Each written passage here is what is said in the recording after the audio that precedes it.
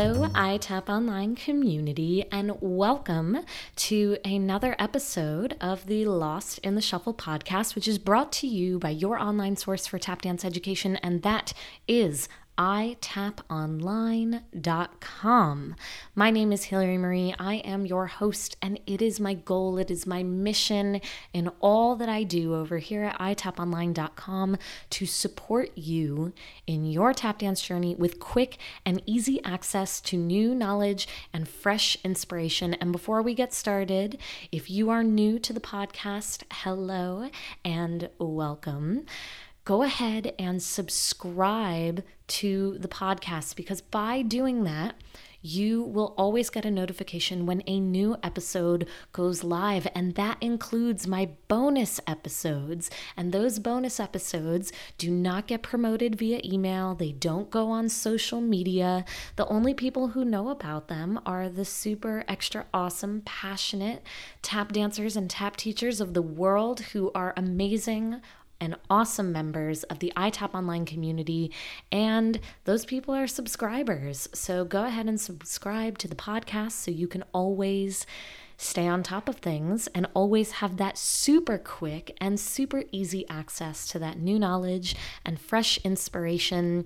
And my last request is that if you have learned something new in your time listening to the Lost in the Shuffle podcast, every week I'm dropping these new episodes, and if in one of them you have gained new knowledge, fresh inspiration, if you've learned something new and exciting, I ask that you go ahead and share the love with a 5-star rating and review.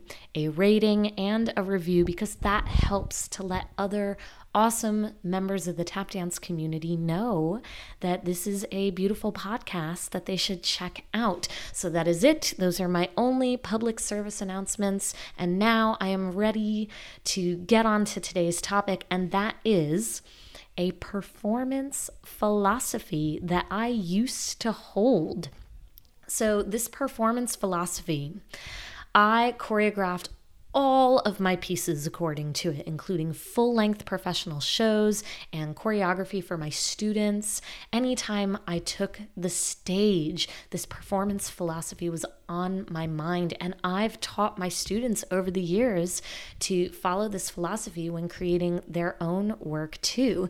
And this philosophy, I created it almost like a checklist, and this philosophy is that when you present a body of work, when you perform a piece, when you take the stage, there are 4 people that should walk away from your performance happy.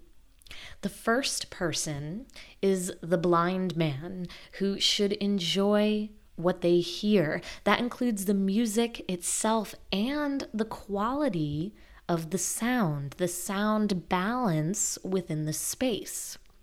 The second person is the deaf man, who should enjoy what they see. And I would ask myself, is the dancing itself visually appealing? Is the lighting complementary to the piece? Are the costumes attractive? So I would always take into consideration all of the different visual elements.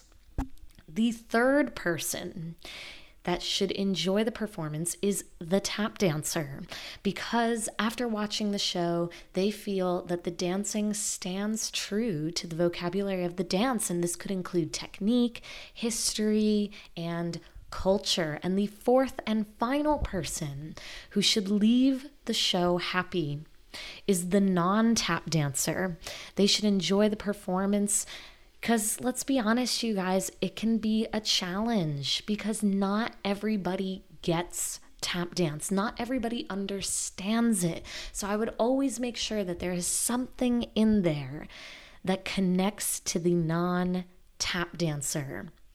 So that is the blind man, the deaf man, the tap dancer, and the non-tap dancer should walk out of the show happy as clams. And for years, so many years, this was my philosophy that I held myself to. These were my standards, and I followed these rules for so many years. The repertoire that I put out was visually appealing for the deaf man. It sounded good to the blind man. It was legitimized by the tap dance community and enjoyed by non-tap dancers. But you guys, it never felt completely whole to me.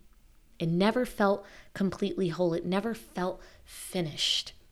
Picasso said, learn the rules like a pro so you can break them like an artist. And I feel like that's what I did over time, because now I don't think about these concepts. They don't cross my mind anymore. I don't think about these 4 people that I need to please with my work.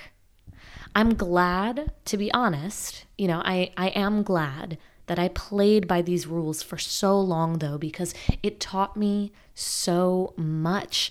But now I've just abandoned them and I've completely thrown them out the window. And now what I care most about is telling the story, and that is telling the story of music and dance, and that is celebrating music and dance as universal languages of the world. And the mission of my company, Hilary Marie's Soul Music Collective, is to increase the public awareness and appreciation of tap dance as a musical instrument through live performances and music videos. So my mission, every time I perform, every time I create a piece, is to increase the public awareness and appreciation of tap dance as a musical instrument. And it brings me so much joy to do it. If I do a performance or create a piece that contributes to this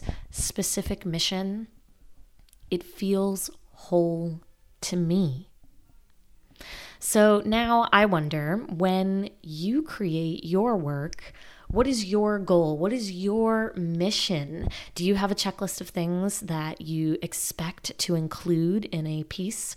Do you have certain results that you seek or that you're expecting? I've got friends who think that if a piece doesn't receive a standing ovation, that the mission was not accomplished. So I am curious. I want to know, for you, when you create work, when you perform a piece, what is your goal? What is your mission? What is your performance philosophy? So you can go ahead and comment on the show notes of this episode, which can be found at itaponline.com, and clicking on podcast and going till you find this episode.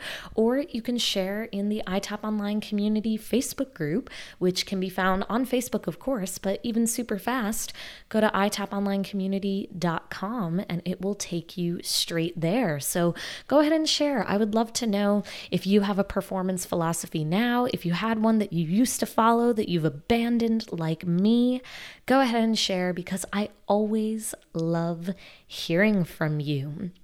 So go ahead and share that. I will look forward to reading your comments. I always write back. I write back every single comment. So go ahead and share with us at the iTap Online community, and I will look forward to sharing some shuffles with you then.